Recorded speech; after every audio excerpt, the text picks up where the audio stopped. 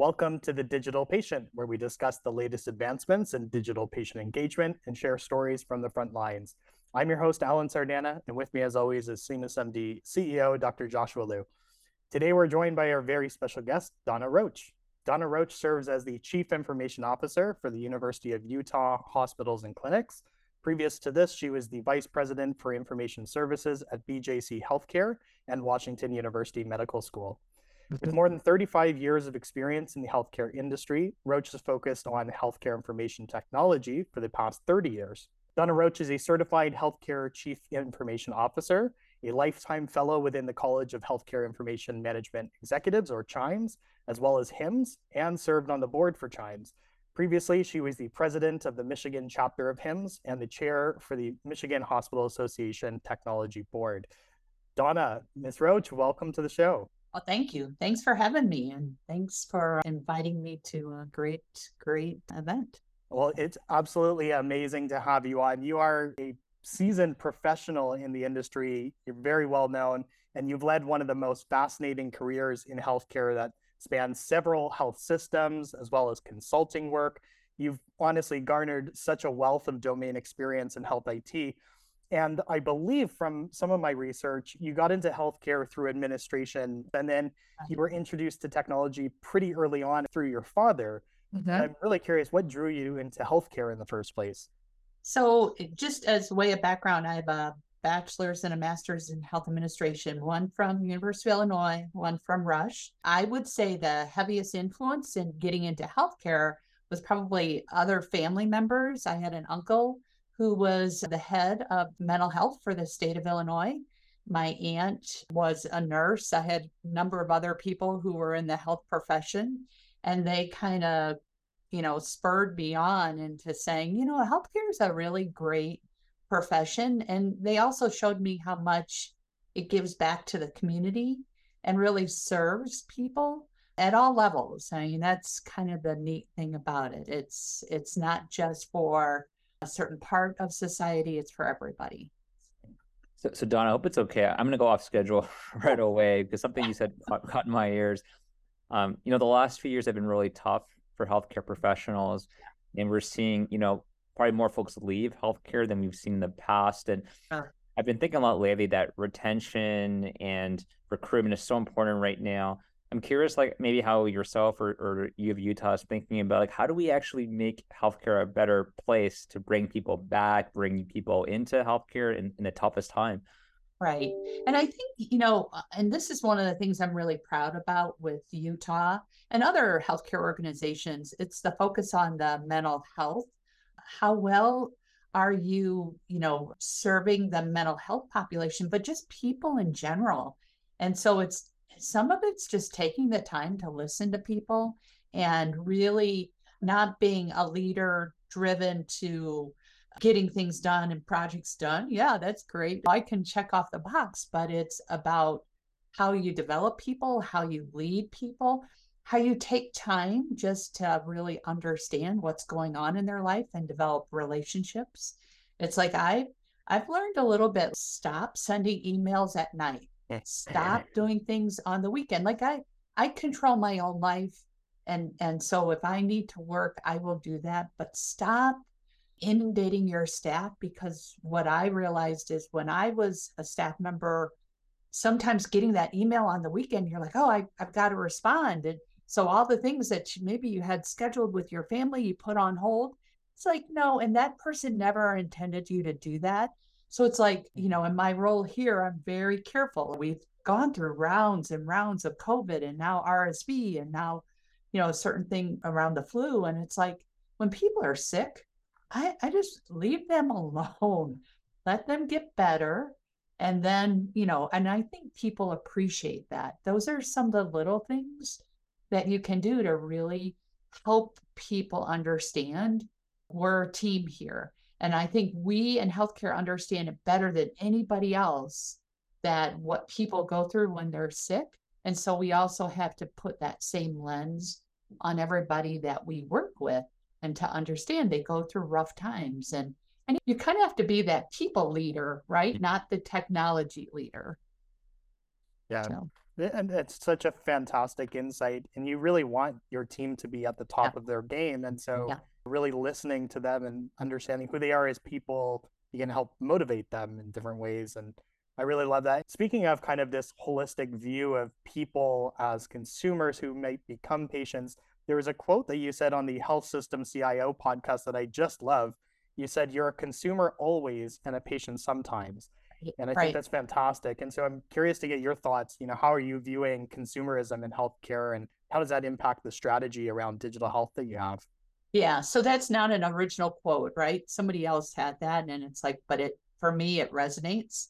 And in academic medicine, it's really hard. They don't like the term consumer, right? Physicians specifically, they deal with patients, not consumers. And so it's a hard label for people to understand. But what I think it does is, and so we break it down for people. When we did our digital roadmap, we created an experience swim lane. Part of that experience, swim lane, is about the total experience. So, and that's the consumer. The consumer is the total person. And so we look at not just the patient experience, but the employee experience, the physician experience, the clinician experience. And what I kind of our mantra has been, and it's really starting to be the vision of our digital strategy, is if you do something and focus just on one level of the experience, right? If I do something just for the patient and I put at risk my physician experience or my employee experience, I may achieve something very short term, but it will have no longevity because eventually it starts to break down. So I think it's that emphasis on total experience that we have to go for and really keep that in mind, how we design things and how we look at improvements to things. It can't be on the back of one or the other. It really has to be holistic.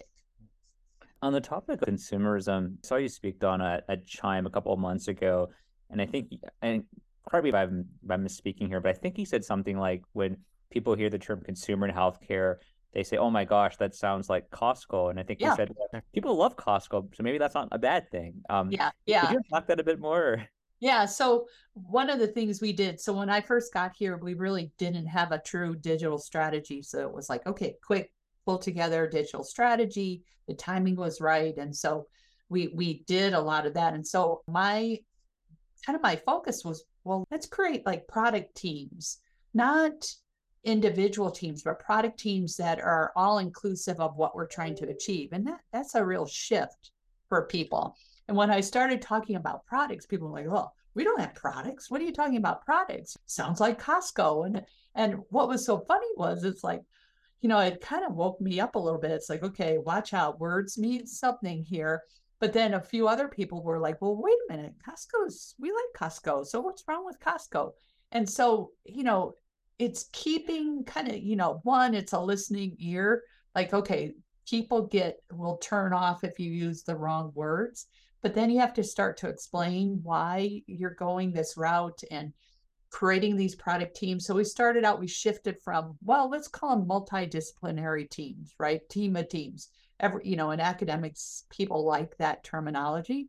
So we kind of shifted into that. And then it's like, all of a sudden, as we're building up the different parts of our roadmap, they're like, oh, this is what you mean by a product. And it's like, yeah, we're exercising more agile, we're almost more wagile, right? Waterfall agile, but we're trying to exercise agile, quick kind of turnarounds. How can we quickly put an element of a product in front of you so that you, the user, you, the patient, can say, yeah, that's working, that's not, and iterate very quick. Because now, we're really past the time of, if I go to put in a major system, if it takes me 18 months, look at how much has changed. Look at what occurred with COVID. And we still do that, but those iterations and those changes occur so fast, and it impacts the project that you really don't have true buy-in to what you started with. And so really that product philosophy and putting in more agile into our way of getting systems. And it's not just about DevOps. It's about how do we make process changes and even changes within our workforce to really improve on real quick turnaround times. I'm going to jump ahead a little bit in the questions, Donna. You brought up a fantastic point around maintaining this flexible nature within your planning and strategy. So I'm curious, what are one or two actionable strategies that you're using to really maintain that level of flexibility? Well, some of it is having kind of a curiosity based in what you do, right? It's asking sometimes the why behind things and sometimes several whys. You're almost like a 5-year-old or a toddler. Why? Now, you got to be careful. It gets a little frustrating, but being curious about what somebody's bringing to you and how you start to design or start to look at the reasoning behind it really it does a couple things. It helps you innovate. It helps you engage people who normally wouldn't be engaged. And it also creates this philosophical, you're listening to me. So it makes them feel like they're part of the team. And so curiosity is really important. And it's like one of my own personal values. Like, I'm a curious person. I've always have been. I want to know how things work and how things, get done.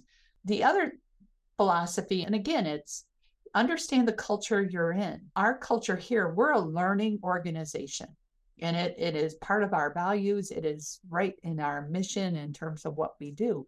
So what does that mean? It's, you got to back things up by, it's not just, opinion based. It's what's the facts? What's the data behind it? How can you keep improving upon a process? So we do a lot of things. One thing we did, even in my digital, we call it a DEC, a Digital Engagement Committee, Enablement Committee. We started out with a book and shared it with them about, here's some things that we could really start to think about. And then we got the author in to talk to us about some of it. And it was really a great opportunity. And again, it's like listening to the culture, and that philosophically, when you base it in, what's in the journals, what's been published, you're starting to create a better foundation of what a learning organization is about.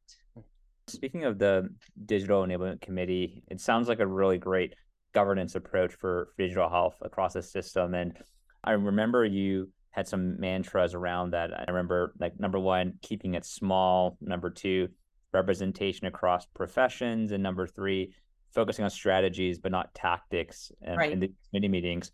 Can you unpack maybe the origins of what's the value of a DEC and some of these frameworks that you've employed? Yeah. So to me, it was really important where the hospitals and clinics were kind of embedded in the university under health sciences. So my boss's boss is actually the dean of the medical school and the senior vice president for health sciences. So we're incorporated into that, right? And if I had just taken the lens of hospitals and clinics, I don't think I would have been as successful out of the gate. So we expanded kind of our scope, and we said, we're going to have some chairs, department chairs. So like internal medicine and research is on there, and my innovation person. And then I have somebody from our medical group that's on there, and strategy, but still trying to keep it small. Like, if I have a committee of 25 people, I'm going to have 25 leaders trying to direct. And that it's a balance game, right? You don't get much done. And so we have some very thoughtful discussions around, what's the strategy?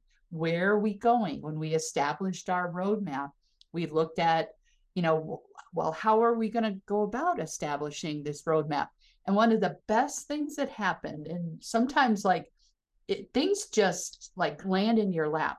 Dr. Good, who's our dean of the School of Medicine, he had what they call a 2025 strategy refresh document.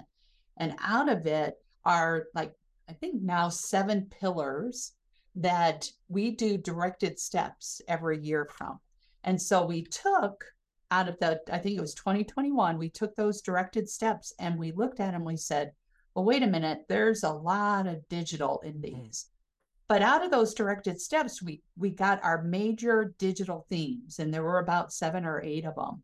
And then we went and we looked at all the themes, and we looked at the directed steps that are coming from all different parts of the health sciences, operations, part of the clinics and stuff. And we identified about, at first, maybe 25 different directed steps that needed to be and inform our digital roadmap. And so we took those, and that was the first basis of, we came up with 5 major swim lanes to our digital roadmap. And the value of that was, one, here's this strategy document driving our digital enablement, which is really key. I don't want to be out in front of the strategy. I want to be in alignment with the strategy.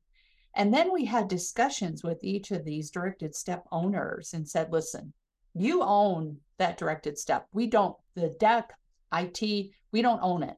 What we want to do is collaborate and partner with you, put whatever we need to on our roadmap, make sure we're supporting you correctly. And then if we start to see conflicts, which sometimes that happens, like one directed step might have something and it's in direct conflict with another one, we'll bring that up, we'll escalate that. We will have conversations with people to make sure that we're all in alignment. And oddly enough, I'm the new kid, right? They were like, this is great. We've never had conversations like this. And I'm like, okay, are you just like kidding me? But they were really very grateful that we were having the conversation. We brought that back to our digital enablement committee. We said, listen, this is strategy. We want you to engage and understand the strategy. Do you believe that we've captured the right things? They're like, yep, thumbs up. We will bring back what we think needs to be on the roadmap. And we've done that. Now, we've had our deck now for over 2 years. So we iterate that every time. We've been through now 3 years of directed steps. We just finished our last one, and will inform our digital roadmap for the 3rd year. Mm-hmm. So it really has the basis in strategy. And there's always times somebody will come and go, well, do you have the right resources? And it's like, whoa, stop. That's either my job, or I have other governance groups that are going to take care of. If you tell us that's a strategy, then it's our job to figure out how to make it happen. And if we can't make it happen, we will bring it back to you. But I don't want you telling me or saying, looking at the resource piece of it. That's my job to negotiate that. I work with my CMIO on that. And we work through those things. We budget, we timeline it out. We may create a product team to help drive that strategy. Right now, we're really focused on our access swim lane and creating an access product team. And what's so funny is a lot of different people own access in the organization. Yeah. So it's like, I'd rather come to the table, let's talk about it, rather than, okay, let's find a solution, and then realize we didn't listen to, 3/4 of the rest of the organization, and then that solution never works. So it's a very iterative approach, but it's also, okay, DEC is strategy. I have other governance groups, like we're an Epic shop, so I have kind of an Epic, EHR committee. I have a data governance committee. I have an infrastructure committee. Those groups then kind of work off the strategy that is directed out of DEC. I think it's so illuminating how we don't realize that a great digital strategy has to start with, to your point, on dialogue and engagement with all these different professions and stakeholders. And I think what happens sometimes is the digital strategy gets almost siloed from other folks in the organization, right. And then it hurts that connection and it hurts that trust. They don't think you really care about their perspectives, but it sounds like you invested a lot in the relationship component and communication and getting everyone on the same page so that you can move quickly against your goal. Yeah. And it's kind of funny in a way, COVID worked to my advantage, right? Yeah. We were so focused on how do we address COVID. So I had a lot of time to have conversations with people. Yeah. A lot of time to do the relationship building. and that's worked to my advantage. And people, I think people appreciate that because they know it's like, hey, I want to collaborate with you. I'm not out to be building an empire. This is all about collaboration across a very complex, university and the health sciences area. Absolutely. It's so cool to me how efficient that system is and how collaborative that approach is, starting with the pillars and then to the Right. directed steps and then figuring out, where is this connective tissue that digital fits into all these different areas. I think Right. that's so awesome. And I also believe that that really takes a certain culture to make that type of system work.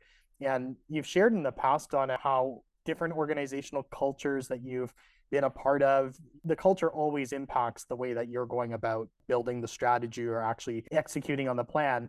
I'm really curious, what are one or two indicators of, in your mind, what makes a good culture or one that fosters innovation from what you've seen? Yeah, I kind of touched on this a little bit. When you're curious, and you also have to have a culture that allows curiosity. Because if you don't, if it's so structured and so rigid, curiosity doesn't always work. So it's kind of like, all right, learning organizations, that's another key thing. I think when we started down this path of doing our digital strategy, we realized that trying to incorporate agile into this was going to be really important. But you would think agile has been out there for quite a while. You would think, well, most organizations are doing it to some degree, right? Introducing it's been harder than I thought. But I think that's part of the organization's willing. And so it definitely is a cultural shift of, well, we're used to projects and we're used to putting them into the queue and getting them resourced and prioritized.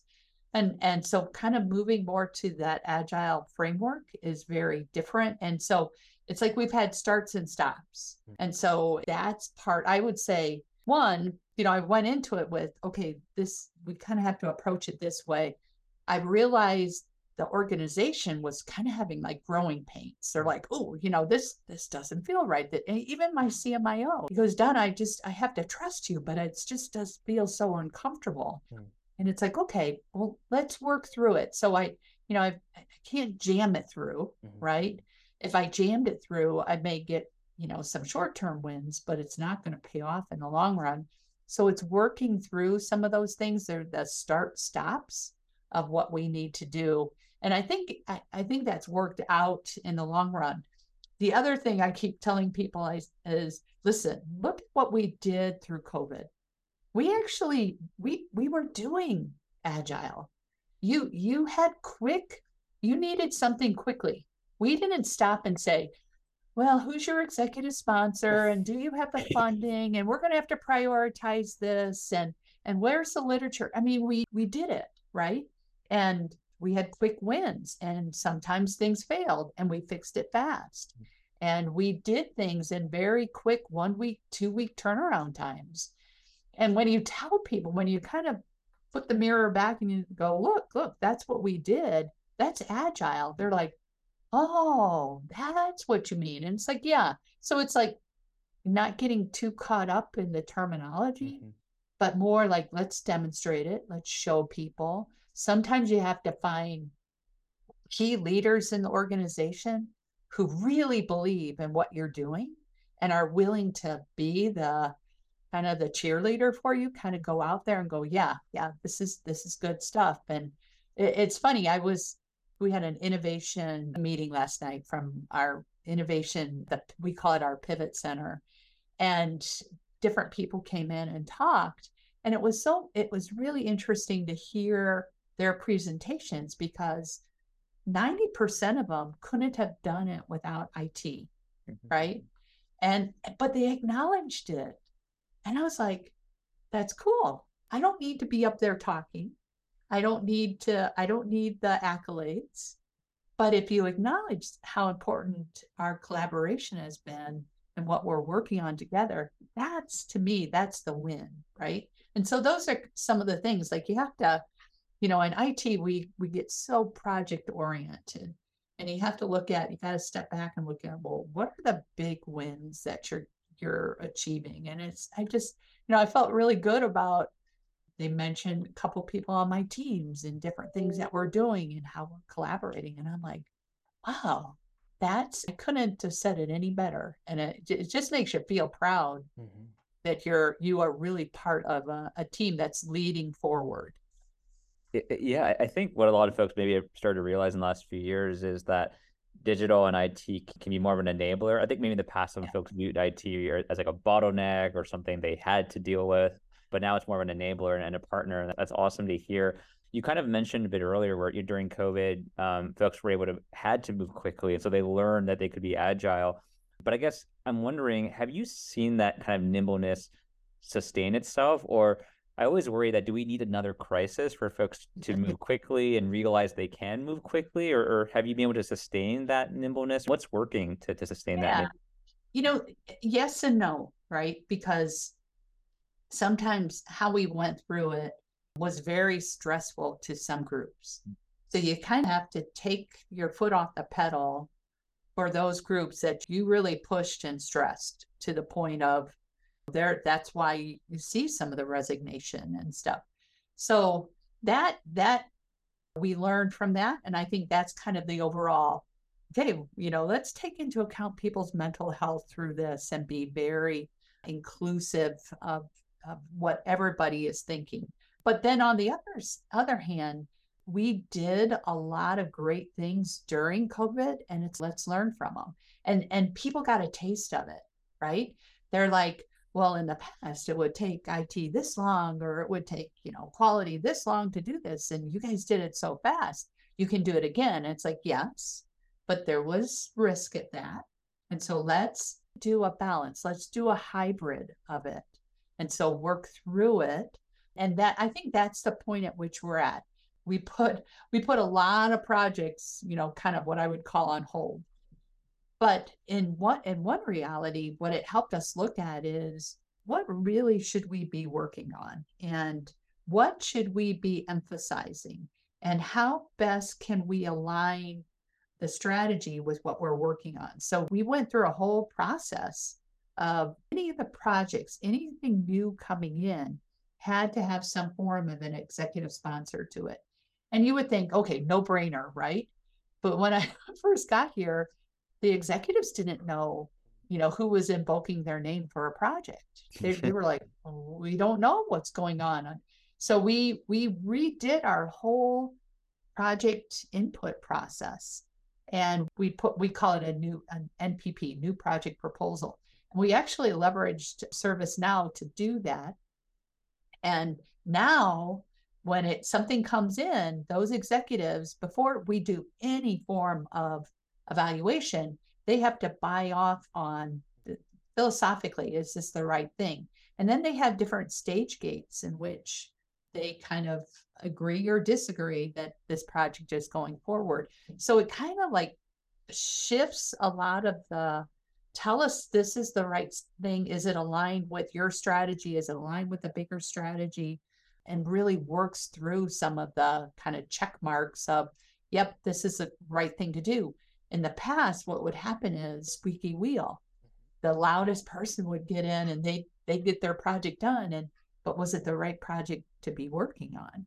And so we learned a lot through this. And now I really have executives who are bought into, oh, this is what's being asked. And they are a great kind of funnel keeper, or they strain out the things that are, no, we're not doing this.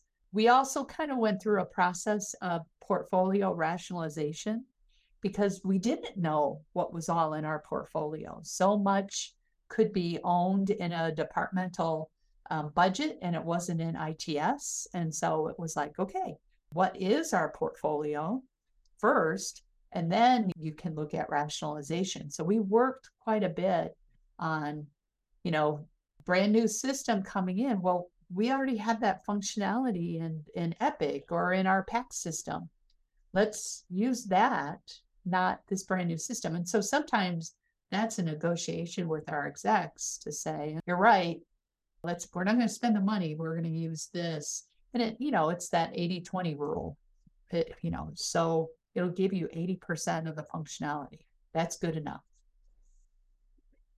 What also strikes me is like those checks and balances you have in that kind of new project proposal. I wonder if one of the benefits is that if someone's willing to actually invest the time to go through all those checks and balances, it's probably a signal that, okay, this might actually be really important of a project or initiative. Whereas if you put up one barrier and someone goes, you know what, Yeah. I'm actually not that interested, maybe it wasn't that important in the first place. Yeah. Here's the other thing we learned is, so when I first got here, there would be projects on the list for 3, 4, 5 years. And I'm like, that's way too old. No. I mean, something that's been on that long, is it really needed? It's been solved already. Yeah. Right. And sometimes I think people thought, well, we're pacifying people because it's on the list. But Right. I'm like, but you're not really being honest with them. You're not being fair. And I think you have to, it's not that their idea is bad. We have to have a conversation with them and just say, listen, our project list is 12 months, 18 months out. That's about all we can do. And if your idea or your project is so important, submit it again. Okay. Maybe, or look at, that's where sometimes those product teams become really important, and that they can help be part of a product team so that now you are instrumental in building out what you really need in terms of functionality than buying something, the bright, shiny object that people sometimes want to sell. Totally. I think that's such a great trust builder as well with the IT team, because you're actually going to be achieving things. You're going to get those wins. And so execs can look at that and go, well, I actually know my idea has not been on there for 3 years. It's actually gone through and we've got a win from that. So that's really cool as well, just for the future longevity, like you were saying. Yeah. Donna, another thing that I feel like you have such a unique perspective on, you've had experience with practically every one of the leading EHRs out there, Meditech, Cerner, Allscripts, Epic. I'm curious, if you know one, do you know them all? Yeah, they're, fundamentally, they're all the same.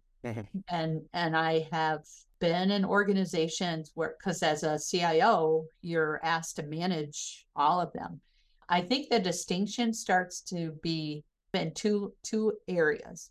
One is interoperability, right? And so how well does that system work with another system, or how well does it work internally in your organization? So if that system evolved by bolting on things that they bought, interoperability is really not there, and it can demonstrate it. You can see where it just breaks down.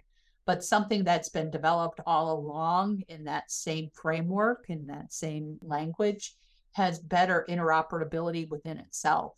Now, here's the key is like, so how do you do interoperability with the two major systems? And that's what becomes really difficult. And, we have a situation going on right now in Utah where we have a representative who's like, well, why can't we have this and easy button and push? And it's like, but the systems haven't evolved that way. And so that's why we depend heavily on the HIE and them being that funnel point of sharing data. But, it gets very, very complicated, and it's hard to explain to people who aren't in the thick of it how interoperability can really be a limiting factor in moving forward. And, we believe strongly in the way we're governed and in capitalism and stuff to have these separate systems, but it limits then the data sharing. So if I'm a physician in the ED and I know that person was seen at another hospital, unless I've offered up some kind of capability to do that sharing and do it in an actionable way, like I just can't dump a CDA on that physician and think, oh, they're just going to comb through it all. No, I mean, you need, what are the big things? Allergy, and maybe last imaging, and maybe last diagnosis that was done. What kind of medications are they on? Those are the key things. And those get kind of lost in our way of doing it in the various systems that we have. I'll tell you, it's gotten so much better from when I first started in healthcare. We have made huge strides. My parents are both 90 years old, and I help them with their healthcare. And they actually live with me. I have a home in St. Louis, so they live with us there. And then I have my home here, but they didn't want to go on my chart, right? So I'm like, oh, yes, you are. And so now my father, who's 90 years old, he lives by that thing. So, I mean, the other thing too is do not put people in categories of the elderly can pick up on it just as easily as my daughter, who's still in her early 20s, that, people evolve, and like he's learned it. But that, I'll tell you, he picks up on things. He's like, well, they didn't bring up my meds. And I'm like, well, then tell him, Dad. Tell him you have your meds. It's in my chart. And he's like, I will. But it's funny. Those are some of the things that are really key.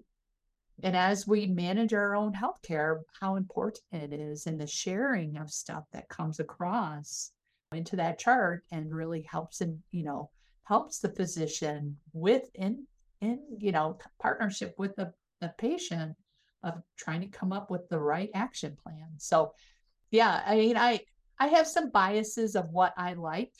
I definitely like my charts, and I'm very appreciative of it.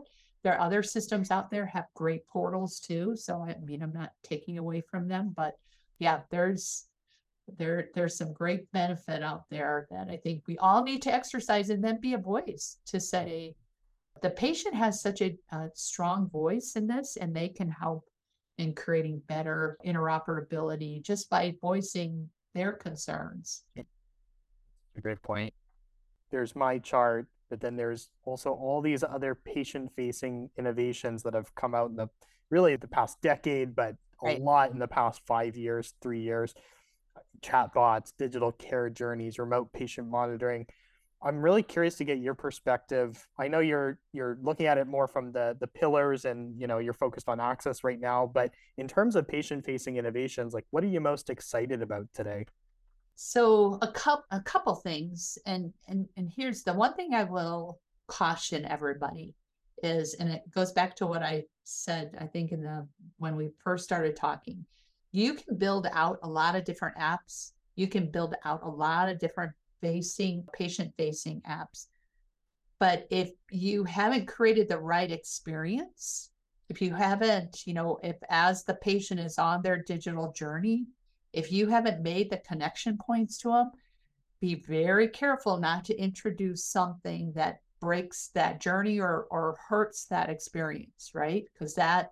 And I think we're very thoughtful about that as we look at things. It's what's the full experience, the total experience, not just, oh, we've introduced this quick app or we put this out there, but then it doesn't do anything for the patient and the physician relationship or anything along the continuum. But I will say one of the things that I'm really excited about when it comes to kind of innovation is some of the computer vision solutions that we're seeing out in the industry, and how it's backed up by an AI, kind of a learning engine. So as I help improve, whether it be clinical workflow or even business workflow, and I put information and I put data points into that AI to improve the engine, that to me is really exciting, because the engine and the system starts to learn more clinical workflows, disruptive workflows, and how do you improve upon them? So we're going down a pathway of one in the nursing area and partnering with nursing in terms of can we do some more remote nursing care? And our CNO is really excited about some of that and what can happen, because it helps with the nursing shortage. But it's also simple things like how best are we tracking hand washing as people come and go out of the patient room? Can we track patient falls a little bit better, and how we could be proactive about the fall? And that's at inpatient. So we're also looking at, in the surgical area. I'm working with one of our anesthesiologists, and he's like, I want to be able to apply it to, how best it can help learn when I've got the patient on the table, and what signs to look for, or how best I can intervene in different parts of applying his algorithms. And I'm like, so that's where it gets really exciting. And when you see different physicians becoming engaged, like we have a rehab hospital, the Craig H. Nielsen Rehab Hospital, and we've already set up smart rooms. So a patient who comes in, a paraplegic, and basically some people only have access to kind of the sip and puff controls. They can control the room, whether they can control the TV, they can call the nurse, they can even call the elevator. And so some of the computer vision technology can help us improve even further in terms of what is possible. So we're going to test some of that out there. And it's exciting. Part of that, the rehab hospital actually has a Tetris ski capability. So we can actually take patients who are on ventilators out skiing. Wow. We've got videos and stuff that show that.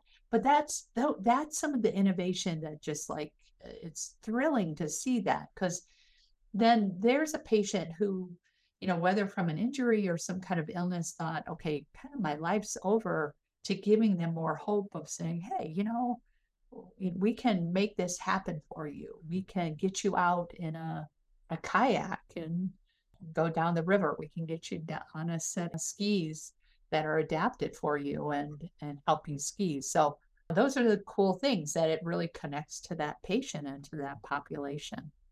That's awesome. Donna, I'm excited to see your teams and other teams build that sort of future, because I think those inspiring stories of how innovation can improve the patient experience it's why people got into healthcare in the first place. So I'm hoping that the more stories that we can produce with that kind of exciting, outcome for patients, it's going to get more folks excited again back into healthcare, which is better for the patients and for the system. So that's awesome. I'm really excited to hear that. Yeah.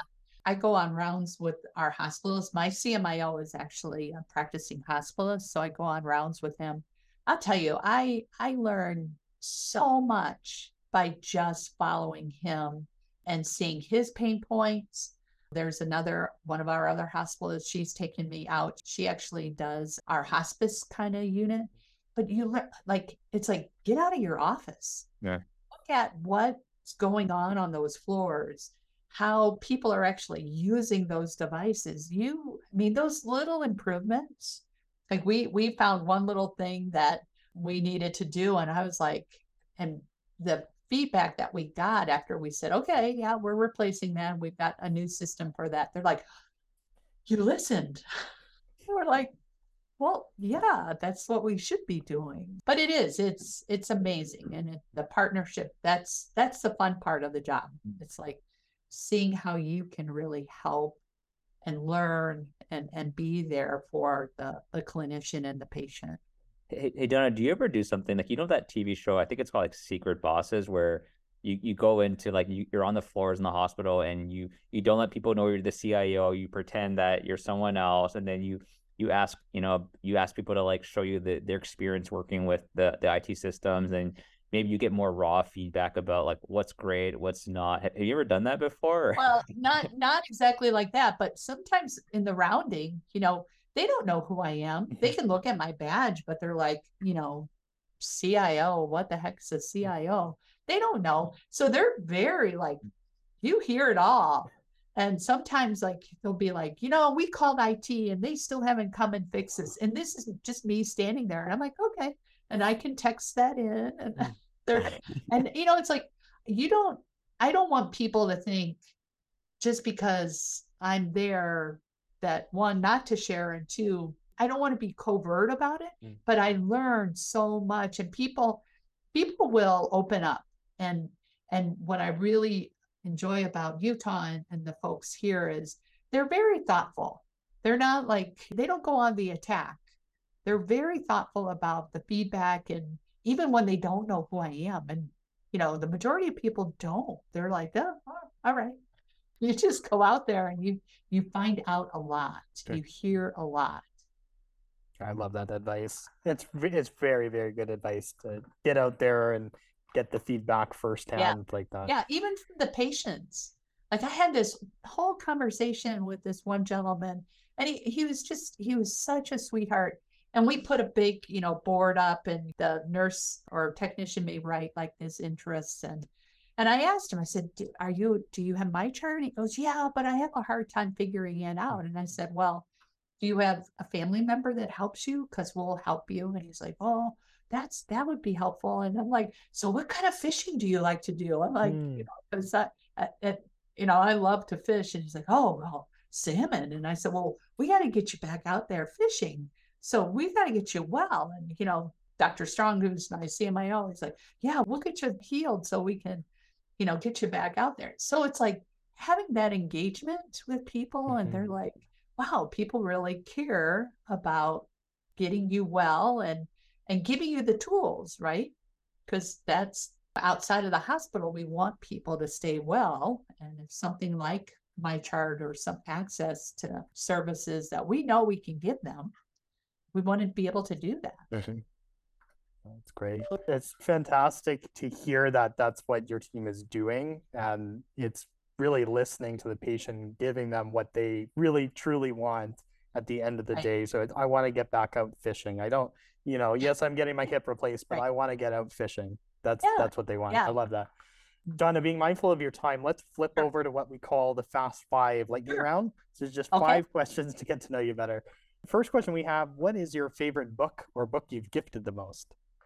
So I'll tell you, two-parters. I just recently finished Rookie Smarts by Liz Wiseman. So she wrote Multipliers, and a friend of mine said, you need to read Rookie Smarts. I've gifted that to a number of people. Fascinating book. And it's like, oh, this is so spot on. But I'll tell you, my favorite book of all time, Frankenstein by Mary Shelley. And if you haven't seen the TV, or I think it's on Netflix, Wednesday, it kind of goes hand in hand. But yeah. That's great. Question 2, who is a person either dead or alive you'd love to meet? Abraham Lincoln. Excellent. Yeah. Question 3, would you rather have super strength, super speed, or the ability to read people's minds? Super strength. Okay. I and in many ways, it's like I want to be physically strong. Like I do a lot of activities, so I build up my strength. But it's also like you think about, like I'm a very people-centered person.